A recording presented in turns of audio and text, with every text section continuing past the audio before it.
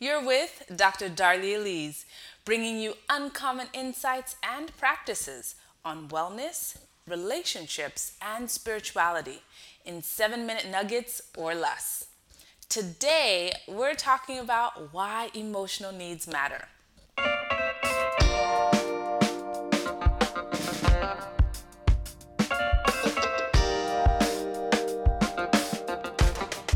One of the challenges of talking about emotional wellness or well-being is that as a society and also within the faith context, we value physical and emotional needs differently. If someone tells us they're hungry, for example, we wouldn't reply, Jesus is the bread of life. Just get full on Jesus, right? We'd assist them in getting physical nourishment. Is Jesus the bread of life? Yes. But what they're needing at the moment is physical food. See, we get that. But notice this. Say a group of single young ladies admit that they're lonely. We reply, Jesus is your friend. Just spend more time with Jesus. And we actually think we're being helpful, or better yet, spiritual, don't we? Is Jesus your friend? Yes. But what these ladies are needing at the moment is intimate companionship, the Adam and Eve kind. See, we commonly place greater importance on physical needs, such as food, shelter, water, and less importance on emotional needs, such as the need to be seen, heard, understood, accepted, affirmed, loved, needed, and chosen. However, we don't see Jesus playing into this false valuation between physical and emotional needs. Let's take the story of the woman with the issue of blood in Mark 5. We're familiar with the story.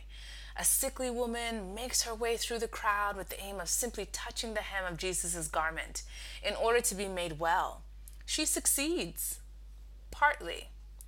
Jesus knows she hadn't just been ailing physically for 12 years, but that her infirmity had also left an emotional toll.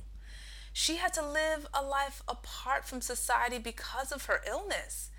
That isolation, it does something to her heart and her soul, as she's been created to live in relationship. When Jesus asks, "Who touched me?"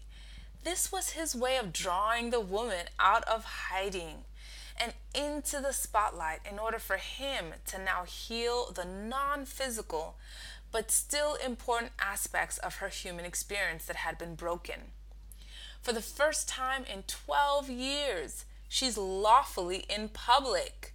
She's seen, heard, acknowledged, publicly accepted, and empathized with.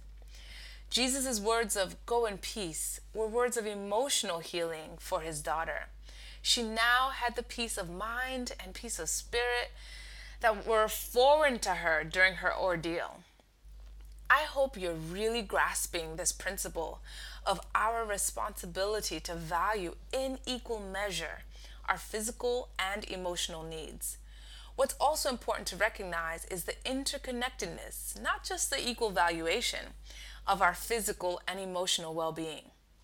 Physicians and psychologists recognize a category of ailments called psychosomatic illnesses.